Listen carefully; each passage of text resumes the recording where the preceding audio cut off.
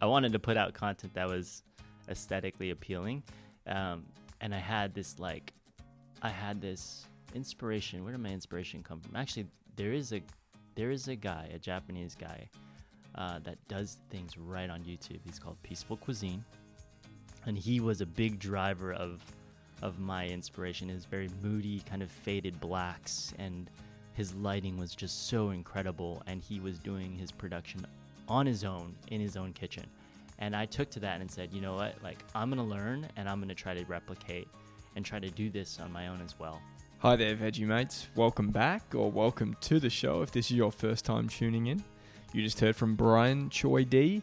He is this week's special guest. I'm your host, Matthew Davey, and this is the Veg Talk Podcast, a show dedicated to interviewing the most fantastic minds, inspiring leaders, and sharing powerful stories from individuals who are leading the vegan and plant-based movement from around the globe. The weeks are flying by, and your continued support has been amazing throughout, guys. I really do appreciate it. I'm really grateful that you choose to take an hour or so out of your day to tune in, and I'm equally thankful to those who go the extra step to leave a review and rating on iTunes. It may seem like a small and meaningless thing to do, however, it is one of the easiest ways to help. If you have enjoyed an episode and would like to help, please do that through the Apple Podcast app on iPhone or through iTunes. It probably takes 1 to 2 minutes maximum. Super easy way to help. So this week we received a 5-star review from Maciel Esco, who lives in Spain. She said, "Definitely one of my favorite podcasts.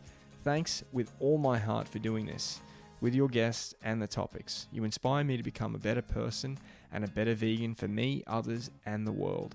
So I'm really stoked to hear that, Maciel, and thank you for taking the time to leave a review. So now to this week's show. Today we are chatting with Brian Choi-Dea. So he's a San Francisco native, born to Chinese parents, and has become an inspiration to those looking to create delicious vegan food in the kitchen. We hear from Brian on how his family and heritage has influenced his cooking, who his inspiration is, and how a weekend away with his girlfriend and dog sparked his journey into choosing a vegan lifestyle. I hope you enjoy today's show, and as always, I will catch you on the other side. Right, beautiful. We are in the sound bunker. Nice. Here in San Francisco. Today we are truly in San Francisco. We're not in Oakland or Berkeley. We're here today with BCD. You know it. Yeah, I know it, man. I've watched some of your videos, man. That's awesome. I got super hungry in the process. Brian Choi-Dea. D. Yeah. So guys, if you're interested or not familiar, first of all, you can find Brian at Good Life Cooking. Good Life Cooking. Yeah, on Instagram, and that's cooking without the G at the end. Correct. And yeah, just be ready to get hungry.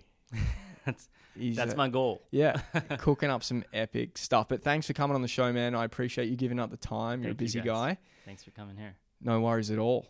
It's good to be here. Awesome. So I'd love to hear, I mean, you know, you've got Chinese background. I'd love to hear a little bit about, you know, what it's like growing up here in San Fran. Yeah. Early days before tech companies come and take over the place. You know, what it was like and, what your experience was in America as a Chinese guy. Sure. So I've lived in San Francisco all my life. I actually lived in the Sunset District of San Francisco, which is probably more of like an isolated part of the city because you're like all the way by the ocean. But man, it was amazing to live out there as a kid. Growing up as a Chinese American, I didn't really feel different from everybody else because Sunset District was predominantly like, it was a heavy Asian American population out there, or demographic, I should say. So my high school was 65-70% Asian. So I didn't really think much about it, how it was different. I just knew that this was it. This was life, right? But when it comes to Asian food and Asian cuisine, that definitely inspired my background in terms of like how I cook today and what I try to produce today in terms of new dishes or flavors. I always think about bringing back those flavors from my childhood, whatever it may be. And And it doesn't necessarily always have to be Chinese cuisine either. It could just be something as simple as like the best sandwich I ever had, and that was in the West Portal area, at this place called Submarine in the Sunset District. I always used to go there as a kid, and they used to just drizzle these sandwiches with Italian dressing. Ever since they did that, I always put Italian dressing on my sandwiches. It's just like a must. It's a necessary. So yeah, the cuisine that I had as a kid definitely influences what I do now, for sure.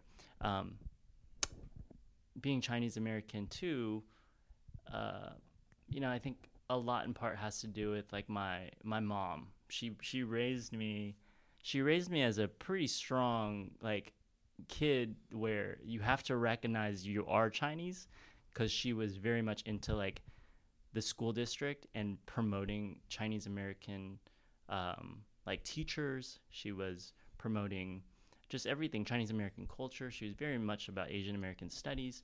So I had to learn my roots, and I was very close to my grandma too. She came over here in the 60s from China, and she definitely had a big impact of how I kind of view Chinese American traditions, and the whole shebang when it comes to like Chinese New Year, all the cuisines we have. When we go out to family dinners, it's always Chinese food, and there's a plethora of Chinese food in San Francisco. So you're never short of that for sure. It definitely sounds like a cool place to grow up. Yeah. And not being like,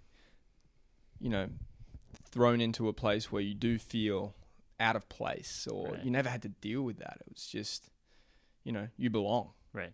Which is really nice when you are young and growing up. That's what we look for. It is. Yeah, that's really cool. Absolutely. Were there any other things that you learned from your family, like outside of food, in terms of like Chinese medicine or other Chinese traditional practices? Yeah, that's a good. So it's funny. There's actually this Chinese. It's funny you brought that up, because there's this Chinese medicine called Bojiayun, and it's these little black pellets that if you are sick or have a flu or something ails you, I don't know what it is, your grandma's going to give you these pellets and just shove it down your throat. And they're the most disgusting pellets they're like, just picture, for those of you on the podcast listening, just picture just really, really small little balls that just taste like charcoal or just something really bitter and just shitty. Absolute shit. And anyways, you would just take a vial of this stuff, and I think it was predominantly a placebo, but for the most part, you had no choice. If your grandma gave it to you, you would have to do it.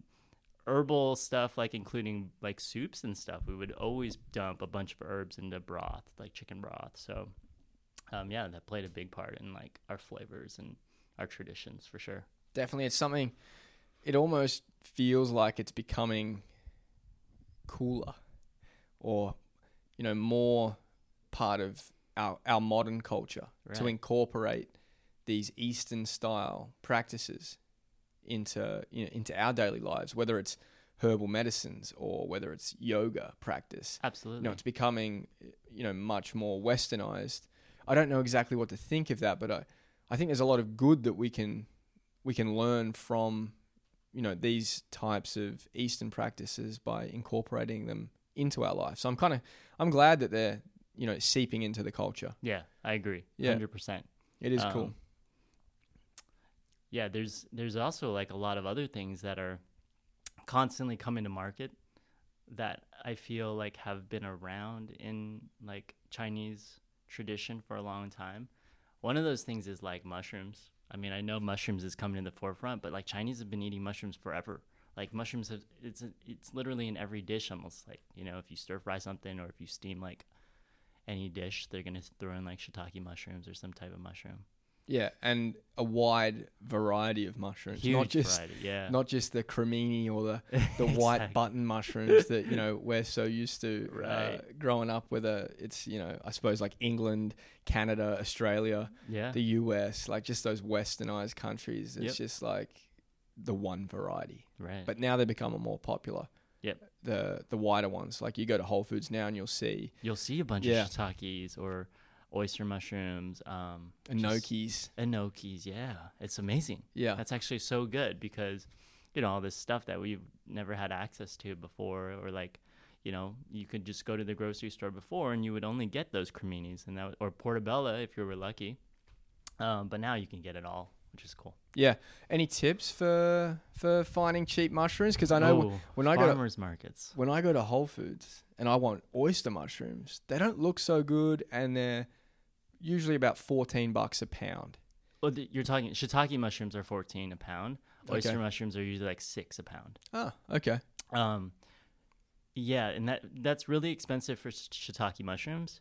Sometimes I just get it out of convenience because I have no like choice. But if you have a local farmer's market, you may want to just scour that area for a really good mushroom grower.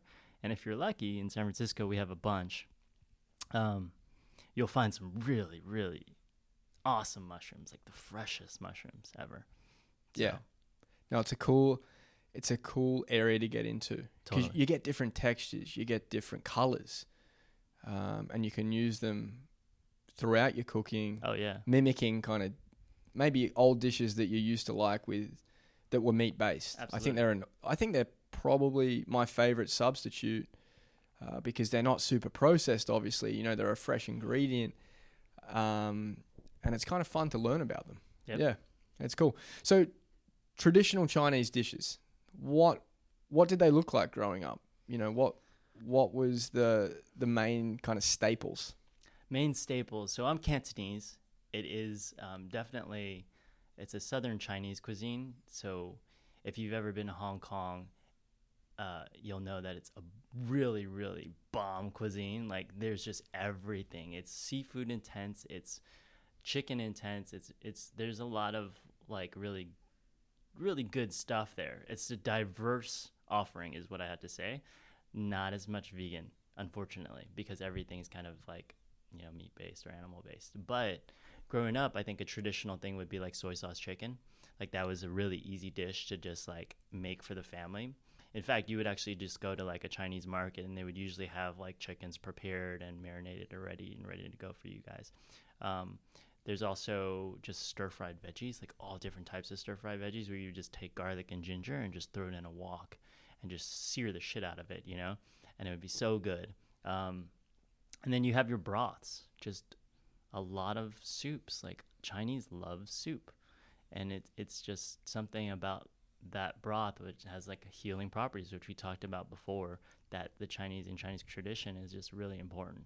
Other things is seafood. So seafood like shrimp, prawns, crab, lobster, fish, a bunch of fish, all different types of fish. And usually when you go into a Chinese restaurant, you see like a big fish tank that has like a bunch of fish in it. So that's pretty much, a steamed fish, fried fish, like you name it, they can cook it. So it's quite broad. It is very broad. The broths that you talk of, I think like the key to those, like, noodle dishes.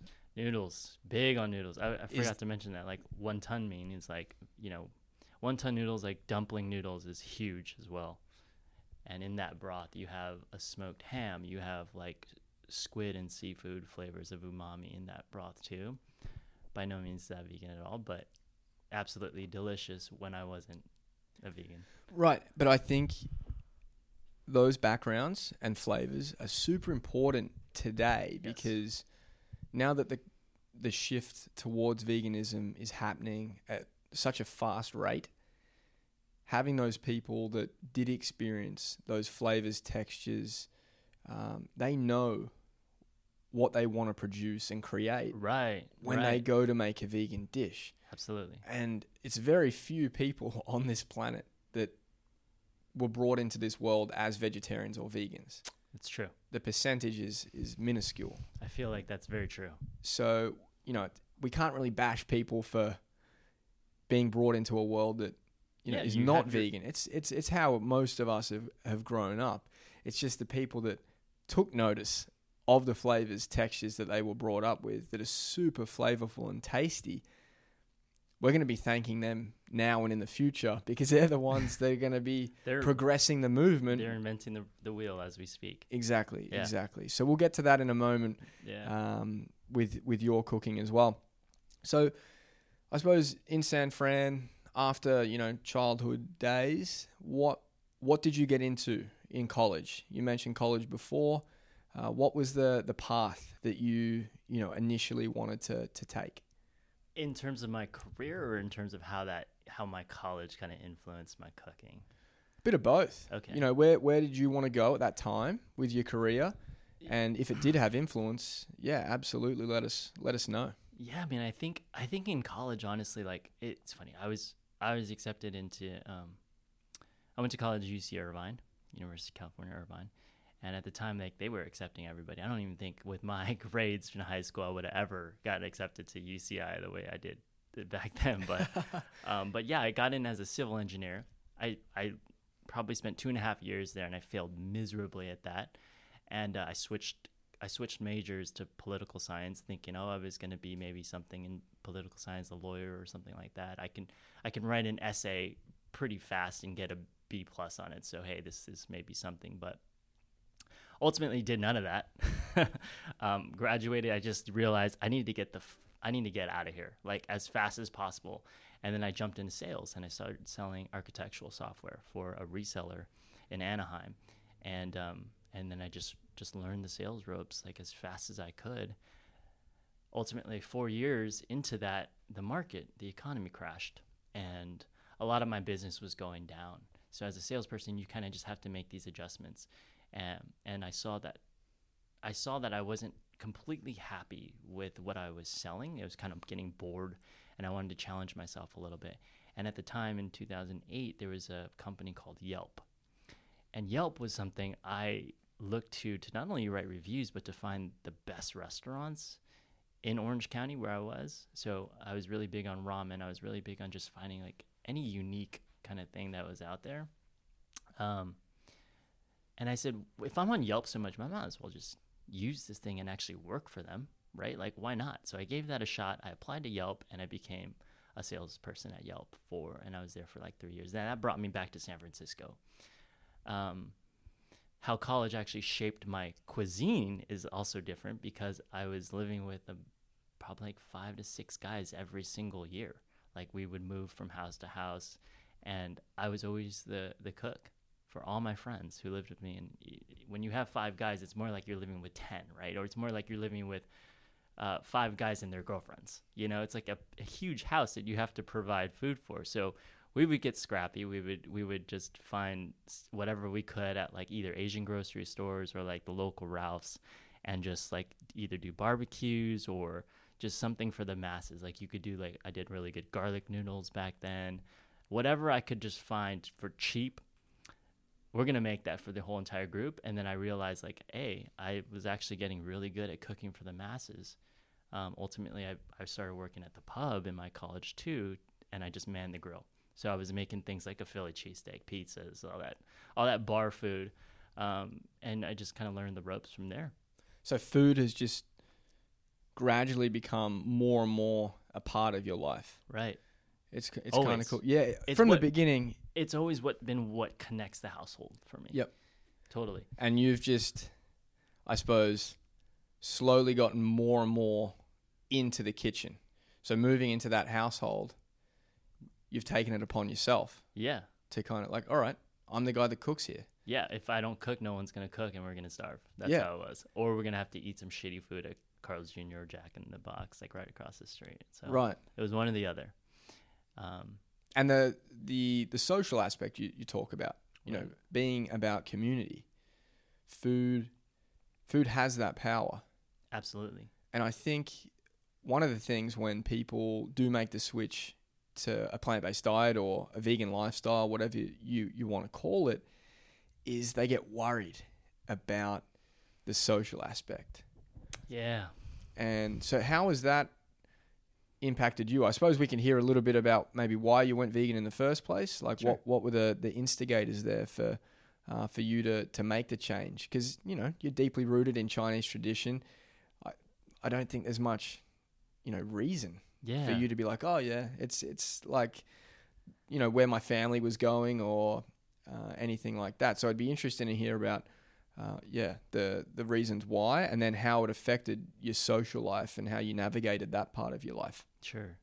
So I turned vegan 4 years ago, and I was I was way out of college by then. I didn't live. I was living on my own or with my girlfriend at the time. So I didn't have that huge household environment. Number one, it wasn't as hard for me to change my diet because I didn't have to think about all these other people I was cooking for. But anyways, me and my girlfriend Kitty, we ventured off to an Airbnb destination in like the middle of the woods one day, and it was called the Mushroom Hut. And it's a really cool place in Aptos, California. But we brought our dog, and we were just isolated in the woods and thinking about, okay, our dog is no different from any other animal out there. Why do we eat animals? And we had this deep conversation, like, maybe we should try going like a meatless Monday. And I was like, meatless Monday? Like, she said, yeah, we should just do one day a week. And I was like, no. We should probably just do like a meat Monday, and every other day have it be no meat. And she's like, okay, well, we can try that. Ultimately, we tried it, we gave it a shot, and then we realized like we didn't even have to do that meat Monday. We just kept it going. The only thing I really missed at the time was like eggs and Reese's peanut butter cups, which is interesting. But like once we connected that, and I would look at my dog every day and get some inspiration, just keep on going with it. Like if I needed, like early on, if I needed to have an egg, I would, just to get like kind of my cravings off the plate, so to speak. And then ultimately it just became a lot easier, like so easy for me to just transition into like full on vegan diet. And I mean, that was really the inspiration, other than just like realizing like we're here on this planet with every single animal, and it doesn't make sense that we think we're better than them. Just because I want Yumi to have the best life. Yumi, my dog, I want her to have the best life possible. And I would never want to treat her different or treat her as a non-emotional being, That's a really nice connection. Yeah. I think it's one that few of us make. We love our dogs, we love our cats. Yeah, but there's something that we don't connect with what we're eating on our plates to like what we're petting. Exactly. And that's just really strange. Yeah. I can see why. It's hidden behind closed doors, and I think we're disconnected. That's the reason most of us don't choose to extend our compassion to other animals. It's kind of out of sight, out of mind kind of thing. So that's really nice that you were able to have, that deep conversation totally with your girlfriend and kind of navigate your way through like how you were going to tackle it. Yeah, and I did actually forget to mention that before we went on that trip, we did watch Cowspiracy, which also kind of implanted in our heads a little bit more about the environmental impact that we were doing by eating things like meat, and just kind of at the same time, I think we were having a drought in California too. So it almost made sense to connect like our environmental impact to not eating meat and saying, okay, I think we can do this. Like a meatless Monday, sure, we can do that. Let's try to expand that idea, right? Cowspiracy is a good one, and I feel like California is kind of really at the forefront of seeing climate change in action. Oh, for sure. As you mentioned, drought. I feel like it's almost this stage of perpetual drought in California. It's also, in a lot of places, very progressive and open to veganism. But we've driven through the state, and there's also a lot of animal agriculture. Huge. Here in California as well. Like central California, for sure. Yeah.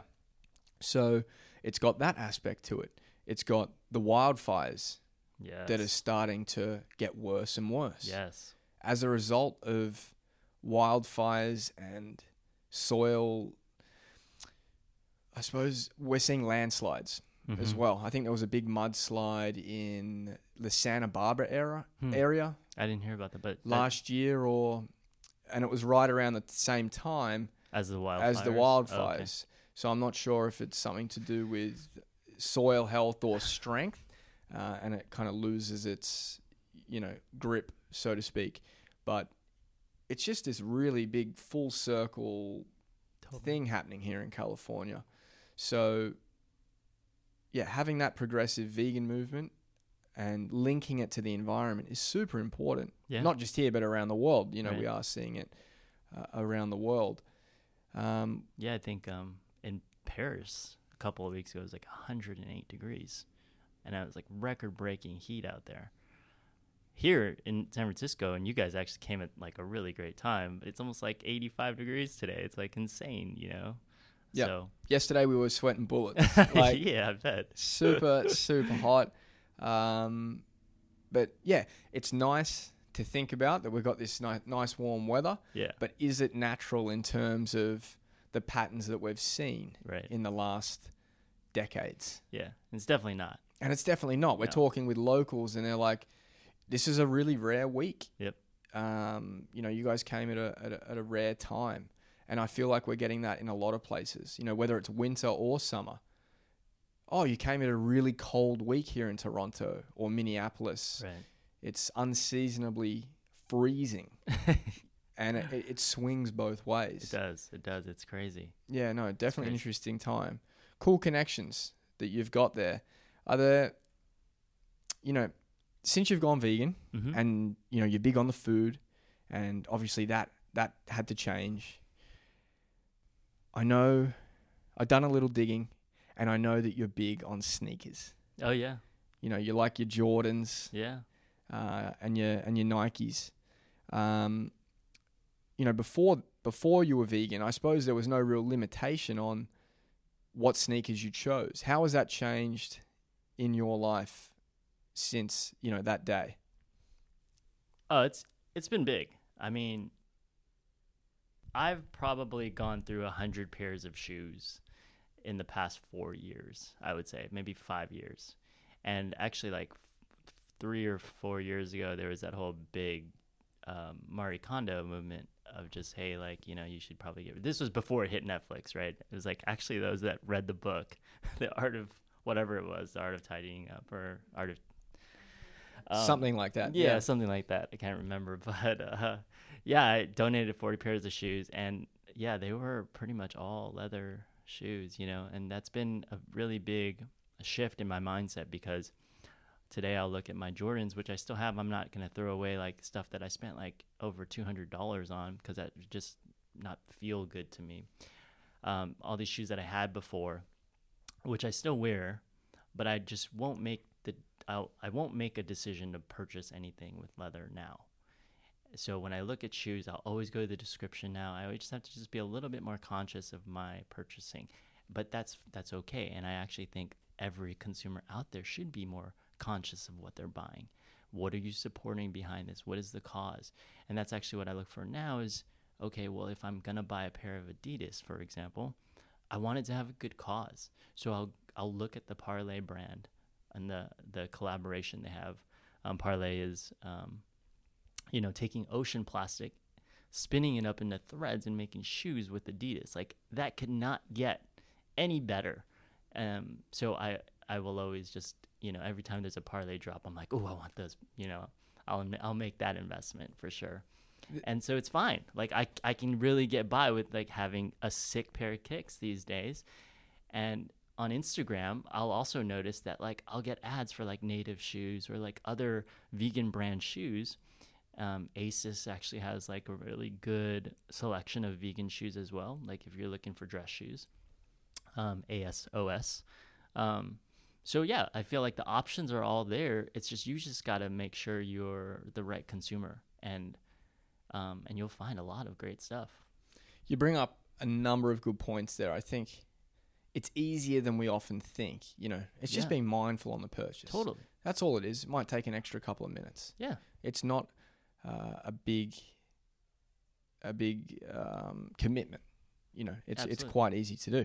The other one that I really like that you bring up is that it's important not to be so hard on yourself. Yes. If we made purchases in the past that were leather shoes, that were an investment at the time, you thought they were going to last, they're a sturdy brand, sturdy shoe, I don't think it's completely necessary to be like, I have to throw those away. Right.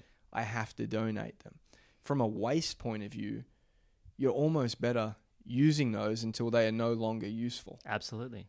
and it's okay. 100%. If you identify as a vegan person, it's completely okay, I think, in my opinion, that you continue to use those. And I probably grappled with that a little bit because Anna used to have, like leather Reeboks. And I'd be like, how can you wear those? Right. It's hard. And I think she's taught me to understand that, hey, it's like, just because it's part of my past doesn't mean that, I'm going to continue to choose those products now and into the future. Absolutely. Yeah, you can't hang up on the past at all. No. That's a big thing about what I've learned actually in recent years. It's like my decisions in the past don't dictate who I am today. This very second, the decisions I make right now is who you should judge me on. And that's true for everything, everybody, everything you do in life, right? So, yeah, beautifully said. Just wouldn't hang up on it too much. Absolutely. And what point in time did you take up the Instagram page and think, all right, it's time to kind of kick it up a notch. I'm going to bring my creations, my art, my cooking to the world. I want to show people what's possible. Yeah, so 2.5 years ago, I started making vegan food, and I was like, like on my feed of friends, I would see people eating like prime rib or like taking pictures of like just animal-based products, and everyone was giving likes on those photos, and I was just like, there needs to be a way where we can make vegan food look cool and look better, look more colorful. Like, people are just eating bland colors, and that's not fun. I don't think that's fun at all, and it's not presentable on Instagram, but people are liking it, and I don't know why. Why is it so cool to take a picture of a piece of prime rib smothered in gravy, and everyone's like salivating over it? It's like, are you guys crazy?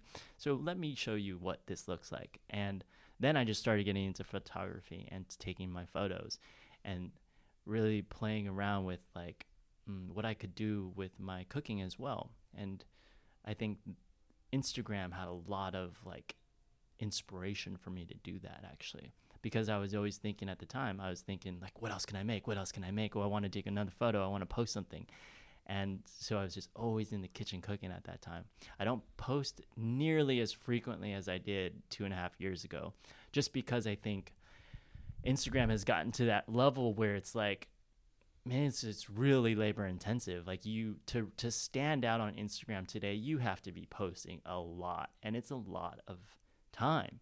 It's a lot of dedication. So I give props to people that are just massively growing, and food stylists who are just dominating out there, because it's a lot of work, But at any rate, getting back to your question, I'm kind of going off topic here. Take it on whatever tangent you want to, man. Instagram, I started posting 2.5 years ago, and it was just growing pretty good, but I was very active on it back then, and it was exciting times, like for me, because I was just learning my craft. Very cool. Yeah. It sounds like it kept you creative. It did, absolutely. Forcing you to think of, all right, what kind of dish can I think of? What can I recreate, or what can I create brand new that's free from animal products? What can I share with somebody that's going to not only like this, but want to recreate that? So when someone says, oh, you veganized like this, or you made this dish, you made like a mac and cheese that looks stellar, like, yeah, and you know what? That was vegan. It's like, no way. That's what I actually go for. And to this day, if I invite friends or whoever over for dinner, like, I'll still want to go for that. Like, I still want to get that little reaction out of them to be like, what is this, Brian? Like, how did you make this crispy kind of like quote unquote pork belly, right? Like, how did you do that vegan? And I'm like, it's just comes with the craft. Like, I got tools. You have to spend time researching ingredients and just knowing how to cook things properly. So what kind of ingredients do you find that you enjoy cooking with the most, in terms of like, replicating flavors, textures, those types of things that are so important? For textures, like, I'm a big texture fan. I think texture is one, if not almost the most important thing about cuisine. People may argue differently that it is about flavors and things like that, but I would argue that, like, if I blended up a spaghetti, with tomato sauce in a blender and just let you eat that out of a jar, you would not be happy, you know. So it's not about flavors. Really, it is about texture. So I do use a lot of soy products like tofu because it crisps up. It has a lot of protein content. I use a ton of mushrooms like we were talking about before because the texture of mushrooms is very meaty. If you just cut like a thin slice of shiitake, that's completely different if you cut like a 1/4-inch slice of shiitake, you know what I mean? Vegetables, you can cook vegetables either like a stewed down vegetable, or you can cook it kind of like al dente, crispy. So it really depends. And all of those textures like make a dish pop because you have your textures of crunchy, soft, whatever those textures that you like the most, like you can make that on a dish, and that's really important. Yeah, it's definitely, it's fun. I mean, it's fun to get into. I feel like veganism has brought me into the kitchen and taught me to enjoy cooking, and seeing what you can create in there. Totally. I'm definitely no pro, and we're working with a 2-burner stove at the moment, in the van. So that's cool. It has its limitations, but we've made some pretty decent dishes. So that's cool to hear about. I think a perfect example of like a vegan dish is just like so simple is hash browns. Like seriously, it's a potato that you can fry.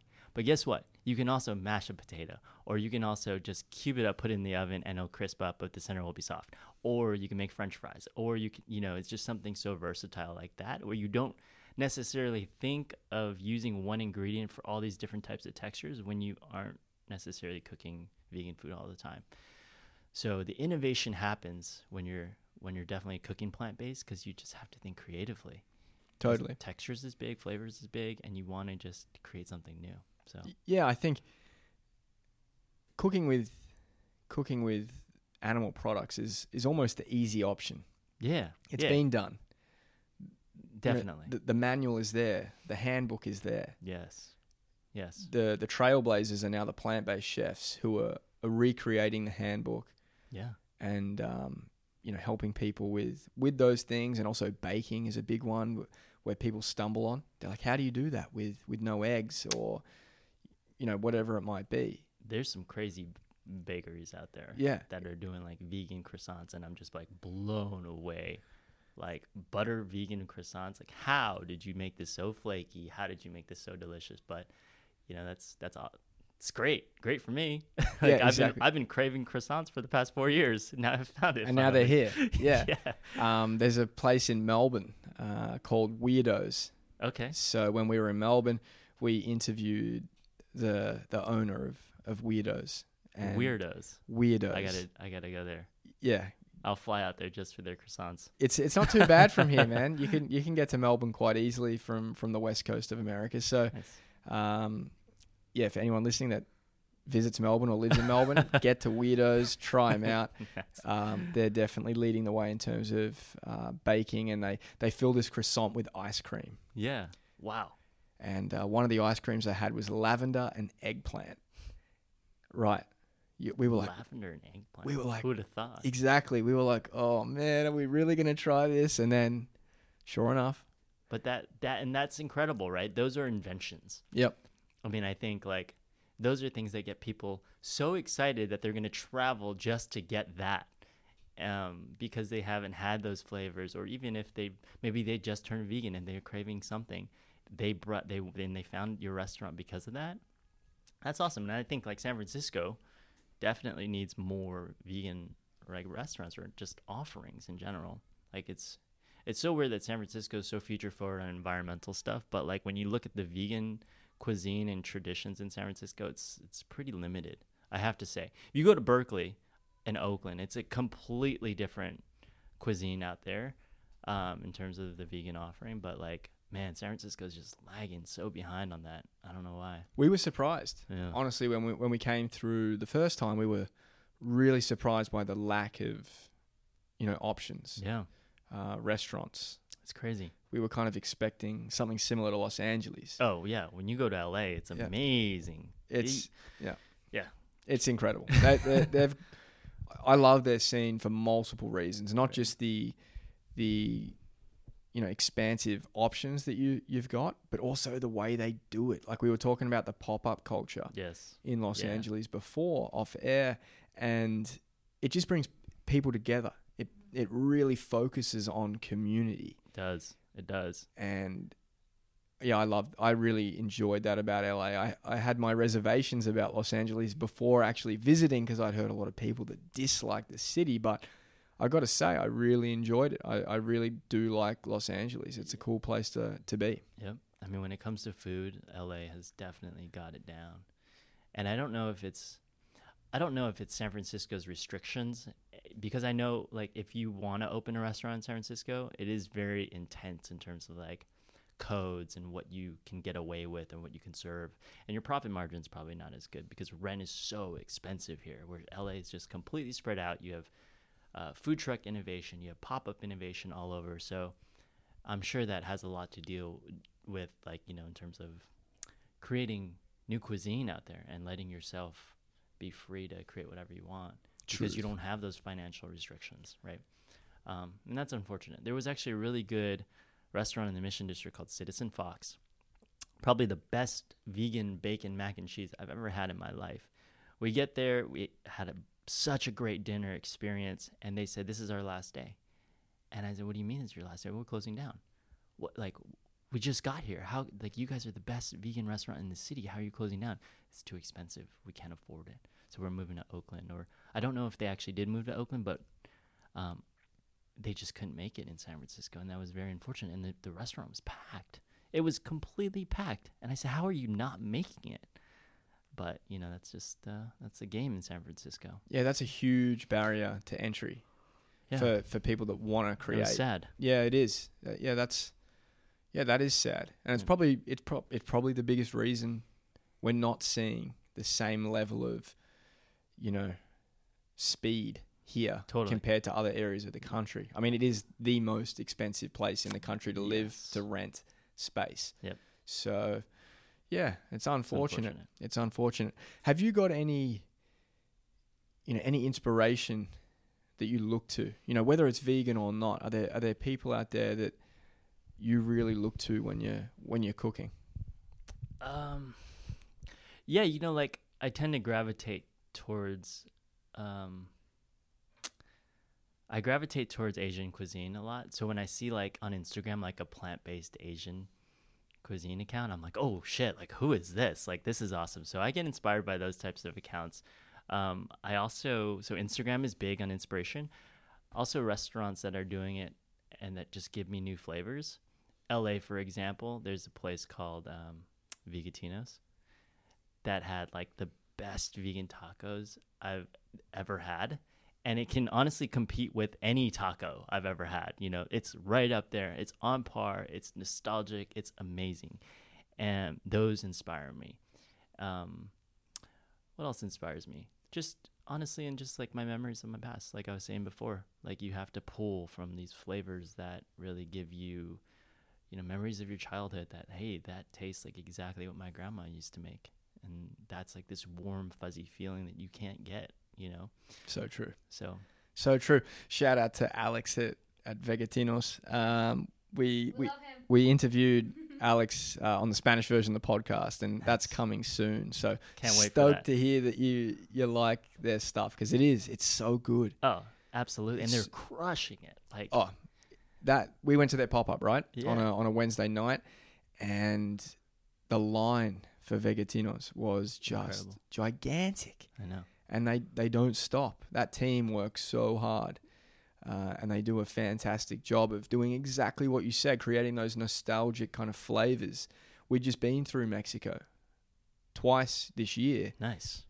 And we were like, this really stacks up so well to the Mexican cuisine that we were trying, whether Absolutely. it was, Guadalajara, Mexico City, or small towns along the way. Yep. Amazing place. Also, an important part of the food scene is the visual aspect. Yes. And I think that's what drew me to your page. Awesome. Was the visual aspect of how seriously you take it and how you present the food. Right. whether it's video or still photos. So what do you think about that? Was that always front of mind for you, making sure that it was, presentable? I mean, definitely I didn't want a shitty Instagram account, I wanted to put out content that was aesthetically appealing. And I had this inspiration. Where did my inspiration come from? Actually, there is a guy, a Japanese guy, that does things right on YouTube. He's called Peaceful Cuisine. And he was a big driver of my inspiration. His very moody, kind of faded blacks, and his lighting was just so incredible. And he was doing his production on his own, in his own kitchen. And I took to that and said, you know what, like, I'm going to learn and I'm going to try to replicate and try to do this on my own as well. So I would highly recommend, you guys go check out Peaceful Cuisine.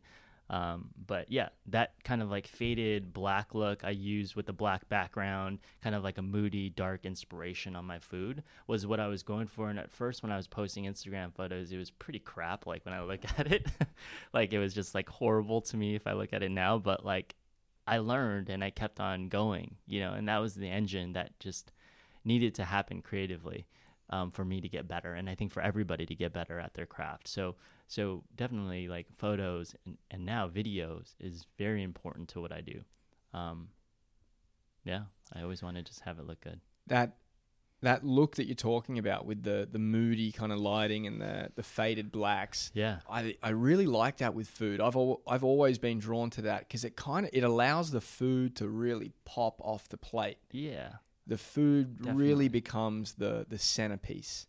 All the colors. Just really, really come out, and I love it. I think it's a cool way to present. I mean, it's in this day and age, it seems like people either go with the white bleach kind of look, where the whole feed is just very white backgrounds, white plates, right.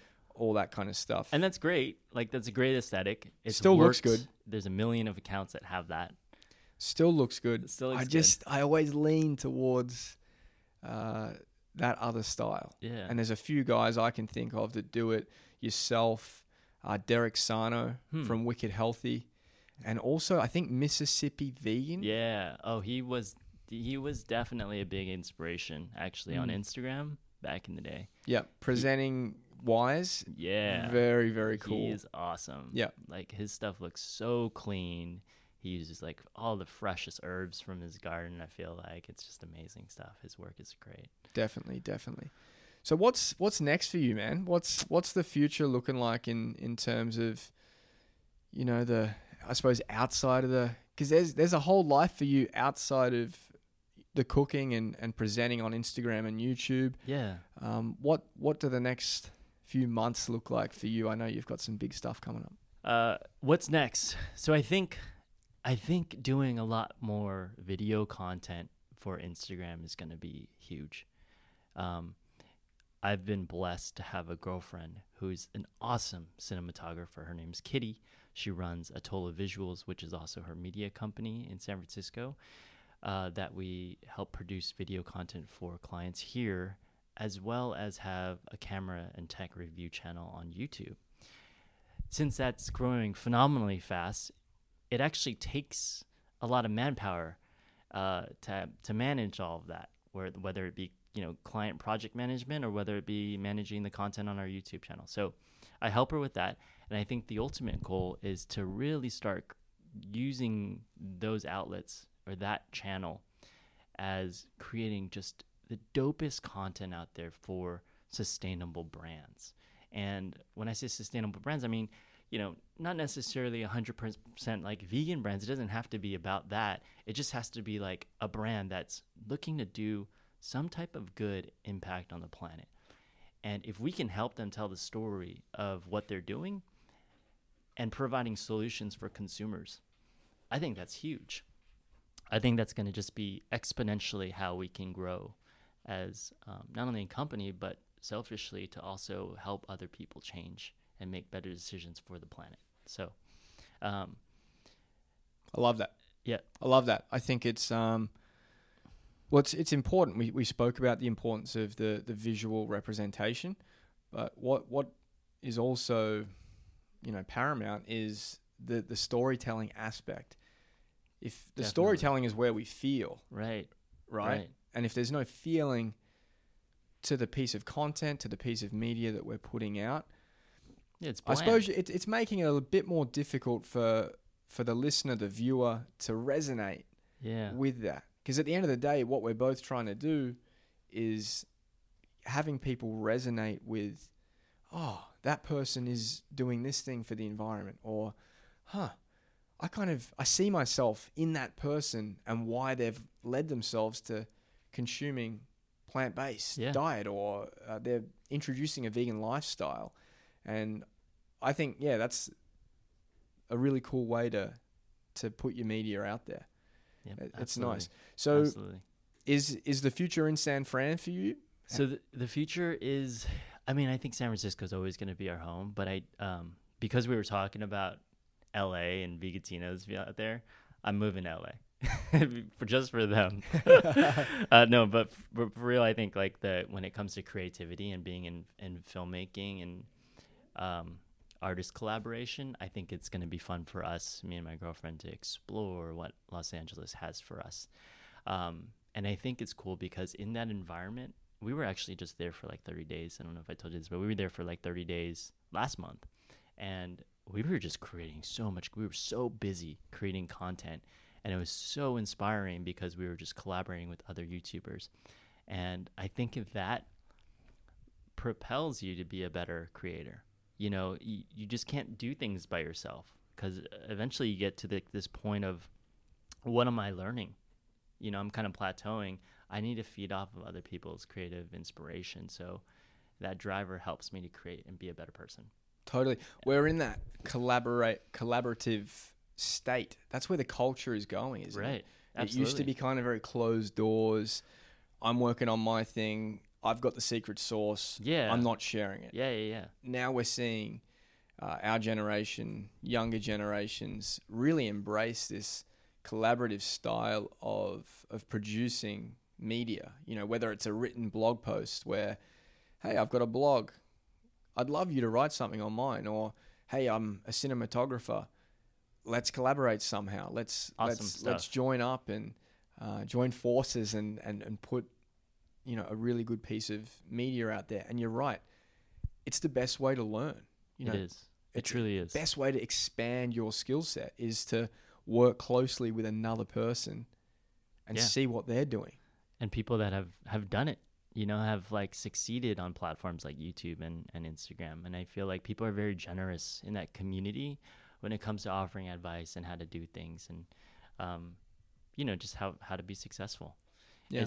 In the vegan world especially too, it's not like we hold secrets back from like, hey, what did you put in your mac and cheese? Why is it so good? Type of thing, It's like, no, we're sharing our recipes. Everybody is very, very thoughtful about that. And I think the positivity, it just flows through that culture as well. It's like if I message someone and say, hey, like, how did you create that? Like, that's so awesome. They'll just tell me. Like, it's not a secret. It's I love warm. that. It's transparent. It's welcoming. It's welcoming. It's such a great vibe, In Los Angeles, there's a big vegan community. And I'm excited to explore that out there because, I mean, it's just the biggest vegan community I think I've actually witnessed, at least in my lifetime. Yeah, it's phenomenal. And the other point you bring up, the amount of inspiration you feel when you're there. Right.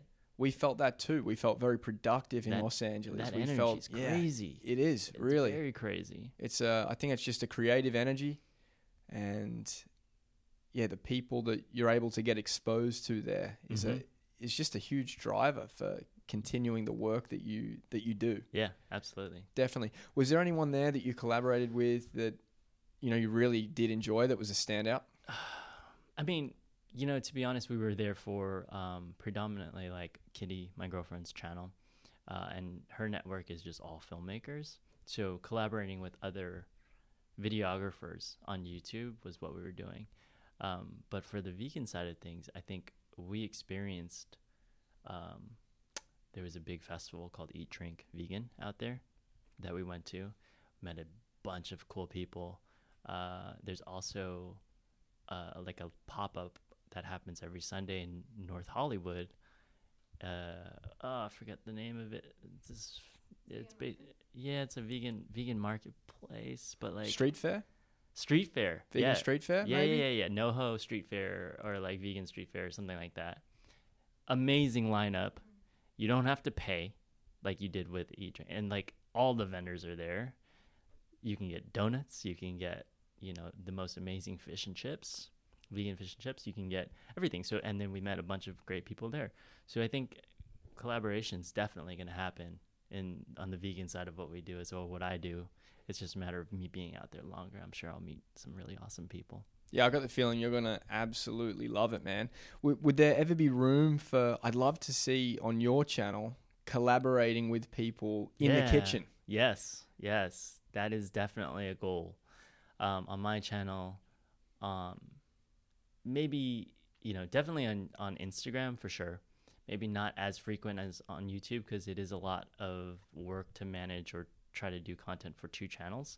But I think Instagram, I could definitely start producing some cool ass video content. And I think that's kind of like the future of Instagram.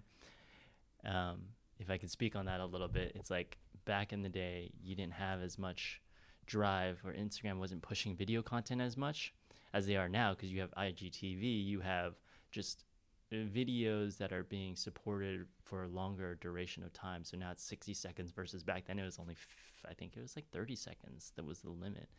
So that limit's only going to increase. So just imagine your feed on Instagram just having a ton of video content.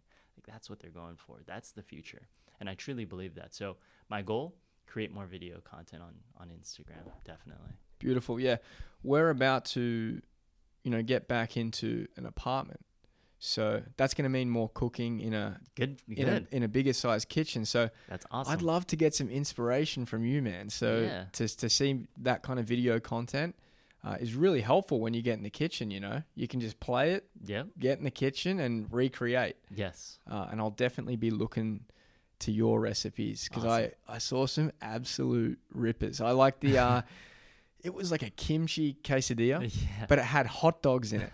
It had like Smart Life hot dogs in it. That's like almost a Mexican, Asian, like Mexican, Korean, American fusion. Yeah, it was funny. I used to actually make that in college a lot too.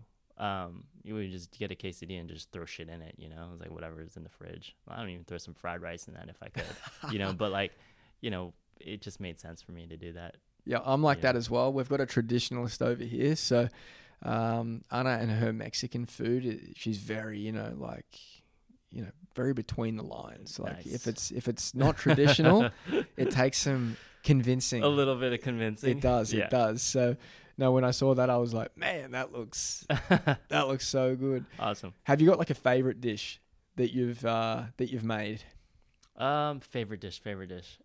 I love mushrooms, so anything mushroom based, like it's usually my favorite. But like I think, there's a Filipino sisig dish that I make, and sisig really in its entirety is just a sizzling platter of like onions and we'll call it like for me it's mushrooms, but onion and like meat, right? So I use for that meaty texture, I use like a really crispy tofu, and then I just put like a bunch of shiitake mushrooms in there with peppers, onions, and just sear the shit out of that thing in some like good soy sauce, and it's amazing. Keeping it simple. Yeah, throw it over a warm bed of rice, throw some sriracha on it, and it just call it a day. It's like you're done. Your meal is done. You can eat that any time of the day too, which is great.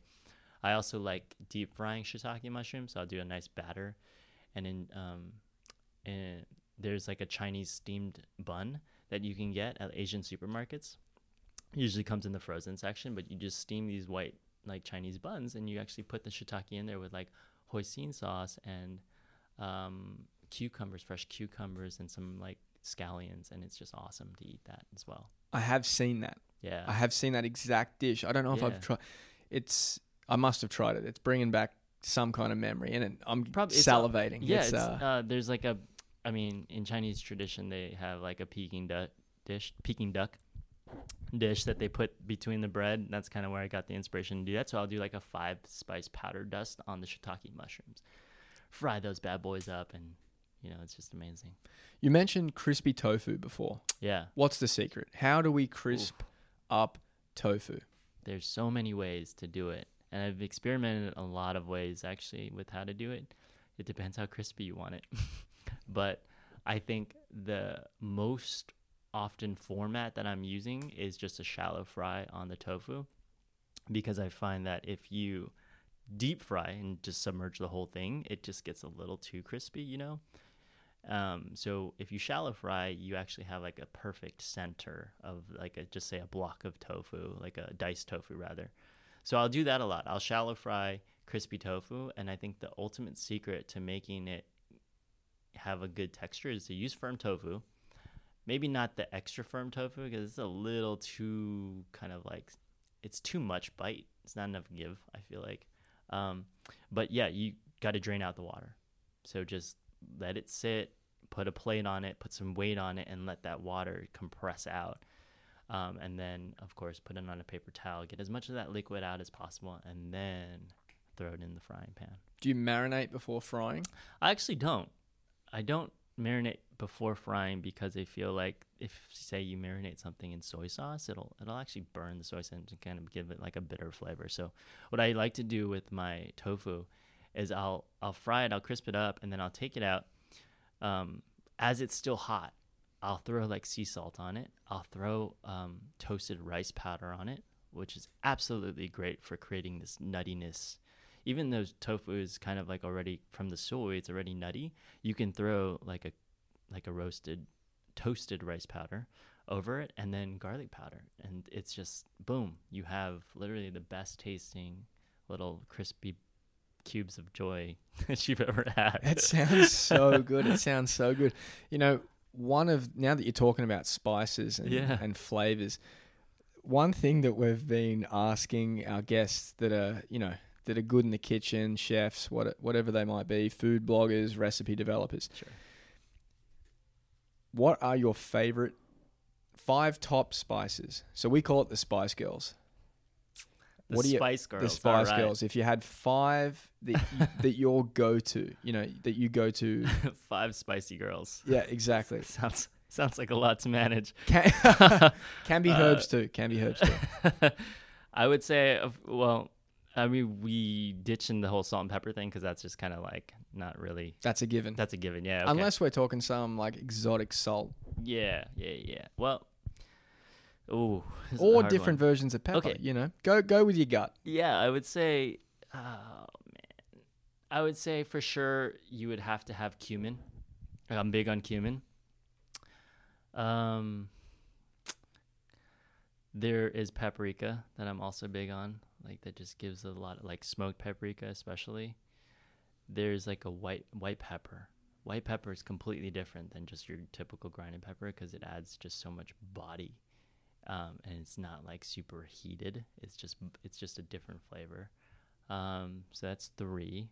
Garlic powder is amazing. I put that on anything because it's so easy to just throw that on some tater tots or whatever you want to make. Just put some garlic powder, instantly ups the game of that. And then granulated onion powder.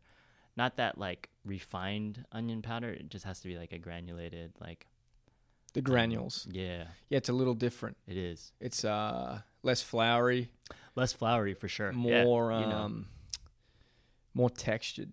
Way more texture and just more natural kind of organic flavors out of that. Yeah, and you can actually get organic granular onion powder like from spice makers. We've done the same with garlic.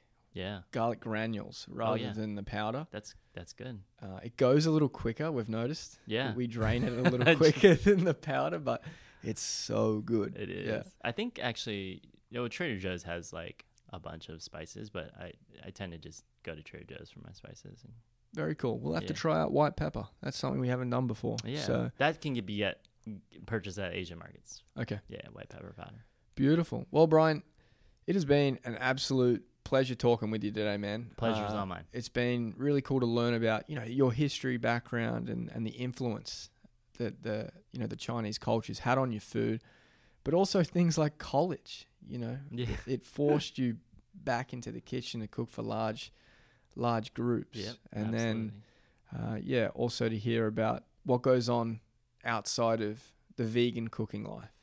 I feel like we got a really good representation of your life today. So thank you for being an open book and thanks for having me and man. giving up It's a the pleasure. time, man. So yeah, hopefully we can catch you down in LA when you've made the move. Absolutely. Cheers, man. Cheers.